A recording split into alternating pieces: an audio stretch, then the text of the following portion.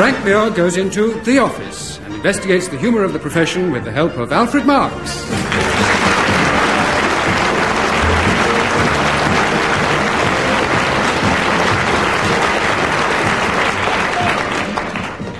Now, what this firm needs, my boy, is a chief worrier. Someone to do all the worrying instead of me. The salary is $5,000 a year. Do you want the job? Oh, yes.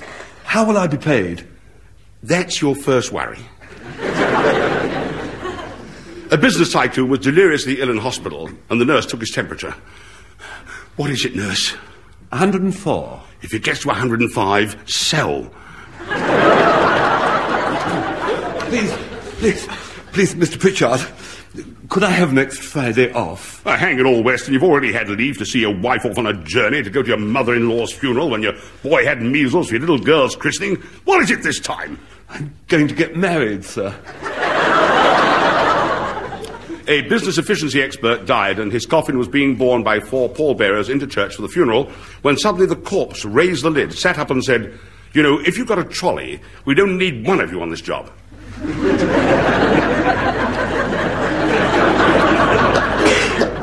What's your new secretary like? Bright girl? Not very, no. She spent the whole morning trying to dial established 1887.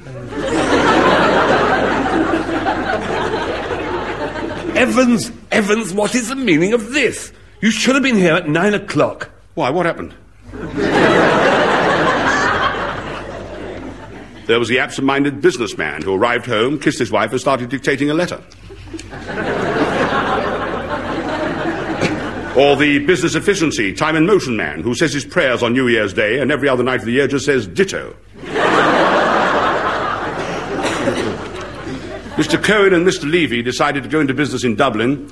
They opened a shop, and they said that Cohen and Levy wouldn't look very good up on the board, so they changed it to O'Reilly and O'Reilly. The first day the office was open, the telephone rang, and the voice said, "Can I speak to Mr. O'Reilly, please?" "Yes. Which O'Reilly do you want, Cohen or Levy?" You know, I feel I'd like to punch the boss in the face again. Again? Did you say again? Yeah, well, I felt like doing it yesterday, too. Dear sir, I would be most grateful if you could send me 2 mongooses. 2 mongoose. Gauss. Gers. Dear sir, I would be most grateful if you could send me a mongoose. P.S. Please send me another one with it.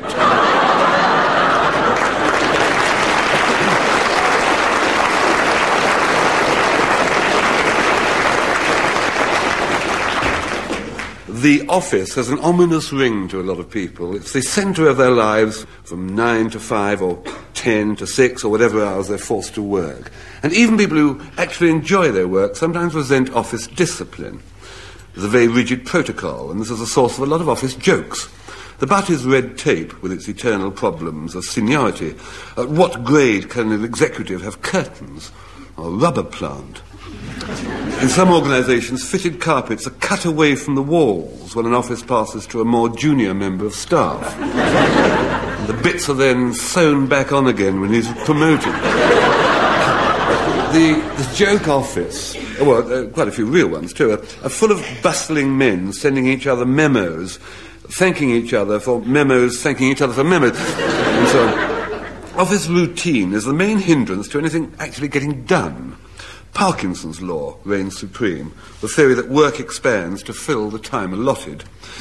In office jokes, there's always great activity and no progress, sort of horsepower without wheels. A lot of time seems to be wasted in filling in forms, requisitions, dockets, chits. Everybody has copies, and whatever happens is always someone else's fault.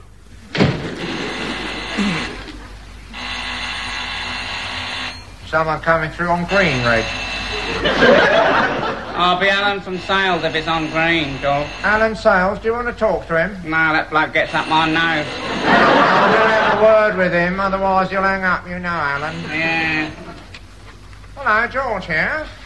Hello, Alan. Who is it? It's Alan Sales on green. Oh, I'll have a word with him. Reg is just coming through on green, Alan. Hello, Alan. It's Reg here. Yes, I'll just hand you over to George, okay? George, it's Alan. Hello, Alan. Reg has just handed me over on green. No, we've not got them. You haven't got the links. You haven't got the links. Oh, God. Reg is just coming on green, Alan. Alan, I'll be very brief. Look, the links go through to you direct via admin, not via us. Read the Orange Handbook, love. Alan, I appreciate your position, of course, but it's not really our pigeon. No, well, I'll get onto it for you and get back to you on blue, okay? No, I can't really talk because he's here. Yes, I love you too.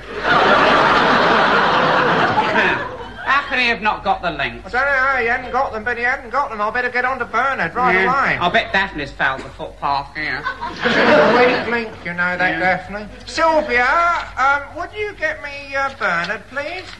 Yes. Bernard, sorry to trouble you, but I'm ringing up some lengths which are missing. I've got Alan on my back and the whole office is going mad up here. Yes, Bernard, there's no trace of dockets. I've been right through to Romeo. What are you on, George? I'm on yellow. Reg is coming on yellow. Hello, Bernard. Reg here. Sorry to interrupt. Reg on yellow, Bernard. Reg, I've just had a look through files, but there's not a trace of a docket. Unless we have your docket, love, we can't move. No can do. Without a docket, love. No, our hands are tied. Yes, well, I'll get on to Dorian in maintenance, right? Bernard, George is getting on to Dorian maintenance. Sylvia, would you get me Dorian on grey, please? Did you really? What, Daphne? You randy old toad. Dorian, it's George here. I'm ringing up some lengths which haven't been Romeo'd, and we've got no trace of docketing through stereotype or yacht control. Yes, it does put us in a bit of a mind, so if you could pull out all the stops your end, I'd much appreciate it. Yes, I know, Bernard. It's not fair on us. It's not fair on you, is it? Anyway, I can't talk to you because he's here. Yeah, I love you too. I'm not here. I'm on to Dorian. No, Dorian, look, if you could do that for us, I'd very much appreciate it. Yes, that's what I told him. Hello? Oh, hello, Barbara. How are you? It's Red here. Yeah. George, it's Barbie on Red. Barbara who? Your wife. Do you want to talk to her? No, tell her I'm on to Dorian on grey, right? Barbara, love, George can't talk to you, he's out. I can't talk because he's here. Peter Cook and Dudley Moore. That was a comedy routine, but an actual event happened to a friend of mine, a television producer at Television Centre. He was sitting in his office, his secretary had gone out for coffee, and he decided to ring a colleague. So he lifted the phone and dialed his colleague's extension, but he absent-mindedly dialed his secretary's extension. So the phone rang on his secretary's desk. So he put down his phone, went over to the other phone, lifted it and said, "Would you wait a minute? I'm on the other phone." Laid it on the desk, went back to the first phone, held it to his ear and waited. He sat there waiting 19 minutes for himself to come on the line. One of the great standbys of office jokes is the relationship between the boss and his secretary, quite often his wife too. It's an axiom of such jokes that the boss is having an affair with his secretary. Alfred, a couple of examples? A young man set up his own business and immediately engaged 3 beautiful young typists. "That's ridiculous," said a friend. "How do you expect to accomplish anything?" "Simple, I'll give 2 of them the day off." Or a busy tycoon who liked to keep his secretary by his bed in case he got an idea during the night. Nasty male chauvinist jokes. But that sort of image adds to the incongruity of this notice seen in the town hall of a London borough. Owing to the fuel crisis, officials are advised to take advantage of their typists between the hours of 12 and 2. Or this one from a hotel booklet. For those combining business with pleasure, an office and typist are available at moderate charge. In fact, the secretary's relationship with the boss more often involves making excuses than making love. A good secretary uses the telephone as a sort of shield to ward off unwelcome callers. What she says on the phone to this caller is rather different from what she actually means. Let's have some examples. Alfred, you start and I will translate as you go along. I'll see if he's free. He's making a face that means he doesn't want to talk to you. I'm afraid he's got someone with him. Some drunken friend has come round to take him out for lunch. He's in a meeting, I'm afraid. He's still at lunch. I'm afraid a bit of a crisis has blown up. He's drunk. I'll ask him to call you back. I will, but he won't. The image of the boss suffers as much in jokes as that of his secretary. But in reality, a successful businessman is forceful, effective, and dynamic. Fine. Come in. Now listen, I'll take 3,000 amalgamated chemicals, and don't, whatever you do, take up the option on Wilson Engineering. Sit down. Fine. Hello, Simpson. Check the Baghdad contract and phone me back at 4:30 with the precise figures. All right? Sarah, remind me. 6:30 at number 10 Downing Street. Fine. Have a cigar. What's the matter? Can't you take cigars? Now listen. I'm the head of a vast corporation here, but I make it my business to know every single one of my employees personally, Potter. Johnson, sir. Now listen, the research department has been doing bloody well on this new gas development plant. You're the head of the research department, right? No, sir, I make the tea, sir. Don't be so modest, Pettigrew. I'm not a fool, you know. I'm a tough, hard-headed businessman. I worked my way up from the shop floor. I started at tuppence an hour, scraping the muck out of the blast furnaces with my bare hands. I've seen it all, Pritchard. There's not a thing that gets by me. Now listen, I want a new man in the foreign department, and you're the chap I want. But, sir, I'm only 18, sir. Don't believe everything they tell you, Pearson. Otherwise they'll beat you down with their bare hands. You've got to be tough. You've got to know where you're going. How many languages do you speak? One, sir. One. I like you, Peters. I like you. You're not afraid to say what you mean, are you? You see that? That's my baby. I created that with my bare hands. They said I couldn't do them, but I hit them with it. I hit them with it where it hurts. And they cracked, Pringle. They cracked like dry twigs. That's what life's all about. Now listen, I'll give you £4,000 a year, your own office in Paris, and all you can spend. Take it or leave it. But, sir, I'm not the head of the research department. I've never been abroad in my life, sir. I don't even know what the firm makes, sir. I mean, I just make the tea, you know. What do you want, tea or coffee, sir? Got any buns? Buns? Buns? I've got more buns than you've had hot dinners! Because they're my life, and they sell! They sell because they're good buns. Damn good buns! Now you're talking, lad. I want 3,000 of those buns, do you hear me? 3,000 of the biggest buns you've got, and I want tea. Gallons and gallons of tea. Do you get that, Petlove? Yes, sir! Right. Oh, and Palgrave. Yes, sir. You start in Paris on Monday. Right, sir. Right. Ronnie Barker and Ronnie Corbett. Bosses spend a lot of their time dictating letters. You can always tell an inexperienced dictator by the fact that he walks up and down the room and tries to peer over his secretary's shoulder to see how far he's got. He soon gives this up unless he learns shorthand. Business letters tend to be full of all kinds of meaningless formal phrases, and they often read rather strangely. Alfred. Dear Madam, your towel has been carefully examined by the technical manager of the laundry, who wishes to state that these holes are razor cuts and not due to any lack of negligence on our part. Dear sir, thank you for your order for 3 oil tankers, which follow under separate cover. Dear sir, I'm afraid that I'm unable to accede to your request that we should replace your lawnmower. We endeavour to maintain a high standard of maintenance and employ only the best workers, but this is quite impossible. Or one from a job applicant. Dear sir, re your advertised vacancy for a junior clerk. I am a vacant junior clerk.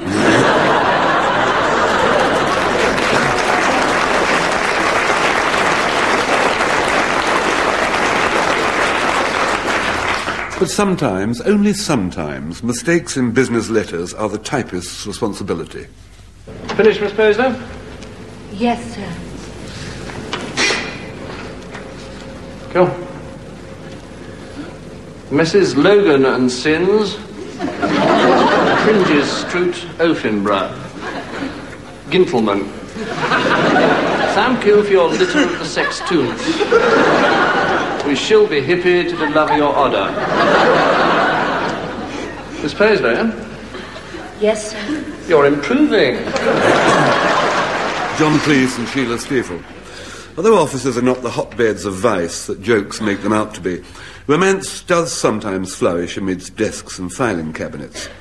Sometimes under the desks and behind the filing cabinet. Though for some it's difficult to separate work and pleasure. Here's a love letter from a businessman to a secretary. To etc. from etc. I hope you don't mind, but I thought a letter a more suitable form of address than a memo, since I don't want to send any copies to their mo. Miss Smith, I think you're quite divine. I wish your shorthand lay in mine. I'd give my pension, I confess, to be a typewriter key that you caress, Para. Another thing that I would crave, a chance to be in receipt of your favour and know the feelings I impart are duplicated in your heart. Oh, if you're even half convinced, let's meet upon the 7th inst. So, last I beg with wishes fervent to remain your humble servant, your ref, my ref, please don't be deaf to my protestations and quote this number in all communication.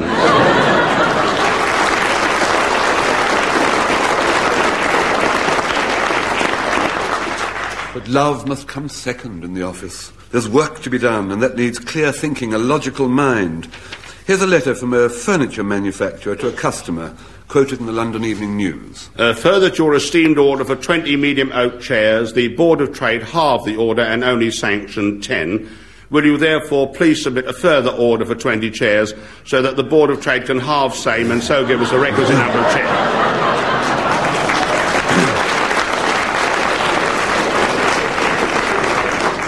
Often, office discipline comes back to niggly matters of seniority. Have copies of memos been sent to all the right people? Who takes a chair at meetings? What's the order of priority for the circulation of magazines? Offices, and indeed the whole industry, are bedevilled by a very rigid class system. Look to me to make the decisions. I am an executive. Look to me to keep the wheels turning. I am a senior clerk. Don't look at me, mate. I'm only a worker. I live by clear-headed, dynamic, forward thinking. I live by honesty and industry. I live by the railway cuttings in Clapham.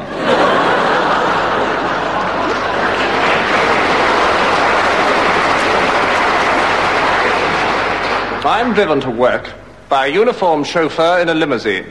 I'm driven to work by a uniformed bus driver. I'm driven to work by the wife and kids.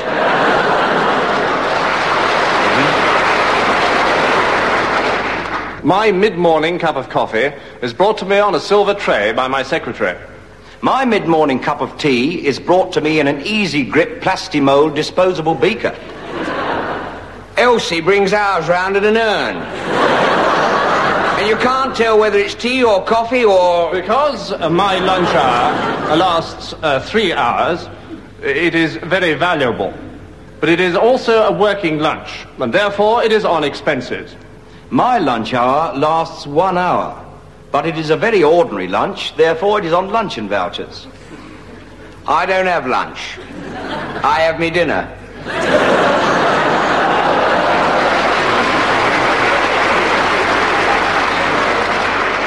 If I'm too tired to work, I take a sabbatical year. If I'm too tired to work, I take it out on the wife. If I'm too tired to work, I'll get the sack. I don't get the sack, I am redeployed. I am neither sacked nor redeployed. I'm given a directorship. 3 different levels of industry. I have the key of the executive cloakroom. I use the staff toilet facilities.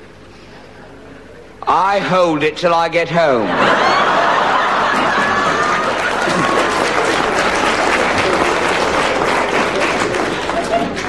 John Cleese, Ronnie Barker and Ronnie Corbett. The office class system continues into the way people are paid. There's a rather snobbish division between those who receive a monthly salary and the weekly paid workers who get their money in a little brown seed packet. Here's a notice from the outside of one of those wages envelopes. If money in envelope does not agree with net wages, you must inform pay office before breaking seal.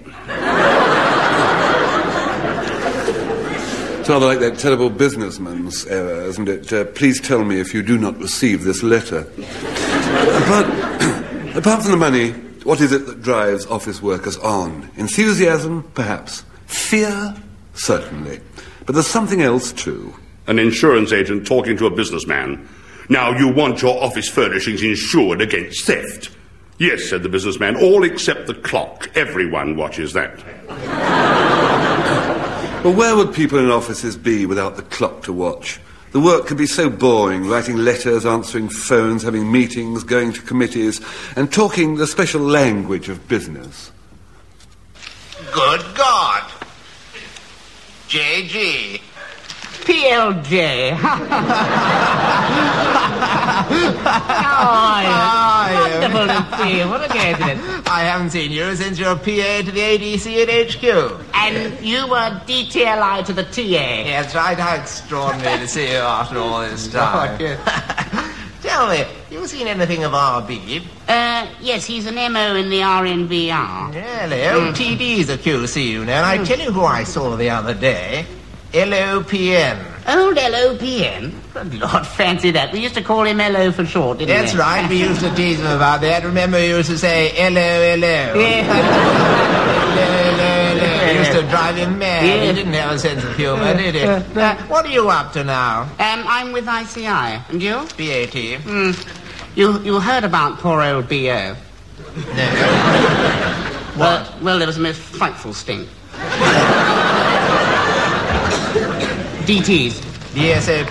Yes, exactly. Tragic business. Now, of course, he's doing Sweet FA. What's HL up to? Oh, minding his P's and Q's, I think.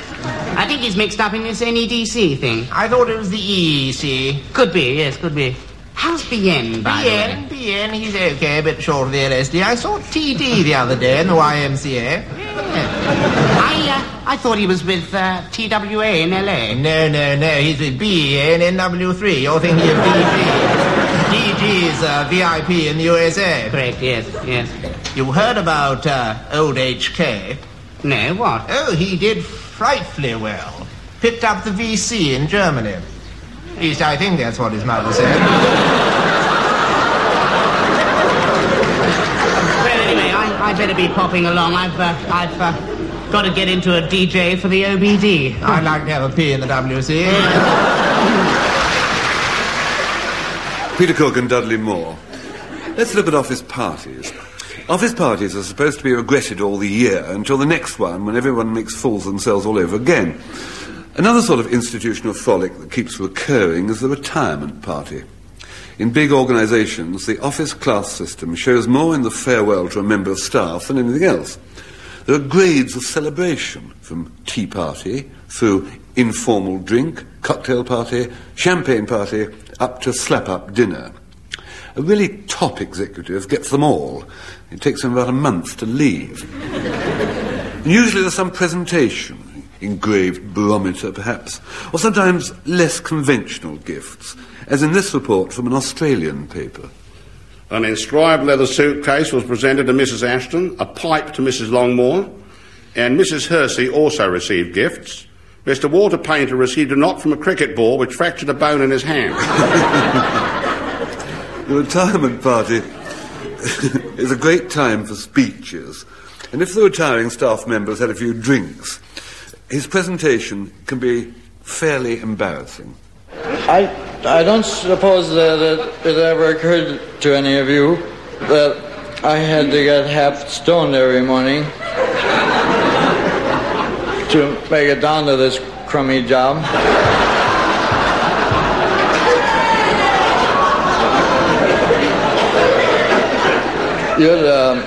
You'd be smiling and easygoing if you were gassed all the time too.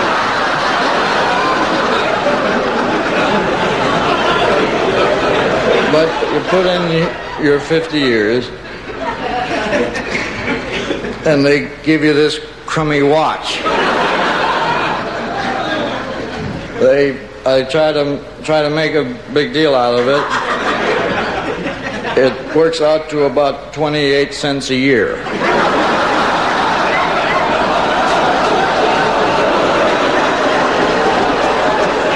But seriously, if it hadn't been for the $50 a week that I glommed out of petty cash,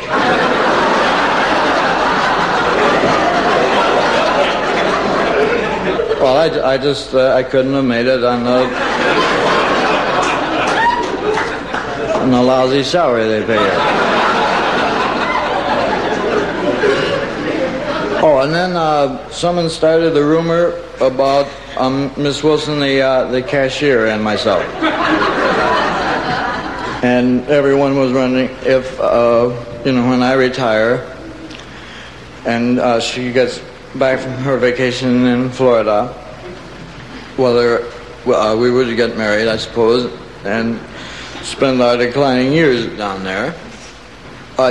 She isn't coming back, by the way. I understand that sweet old Miss Wilson is into this company for about $100,000.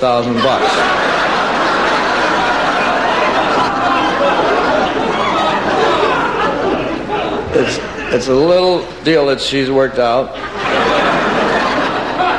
She either calls it double payrolling or ghost payrolling, or something having to do with payrolling.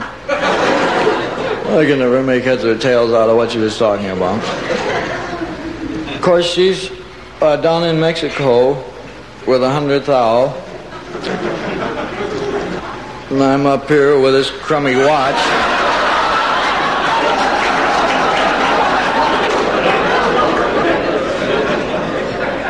So anything that I might say, I suppose, would be sour grapes.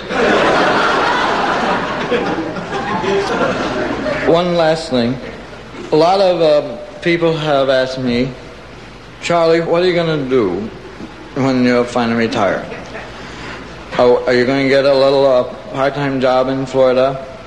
Or just a loll around the beach? Or in other words, what am I going to do? I have some tapes from some office parties.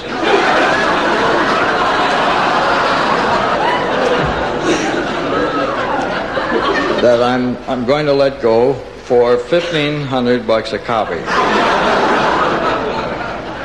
Now let me take that back a minute. The June picnic may run $17,500.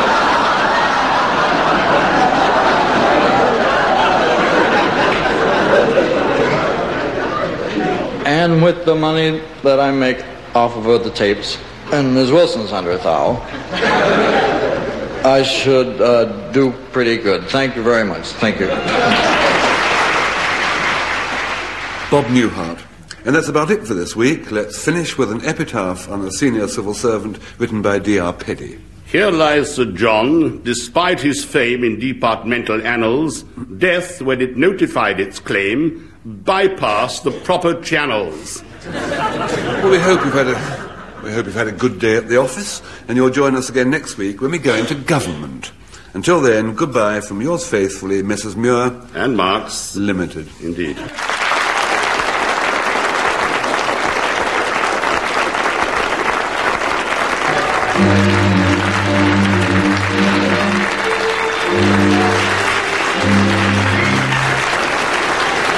Frank Muir Goes Into the Office was produced by Simon Brett and Bob Oliver Rogers.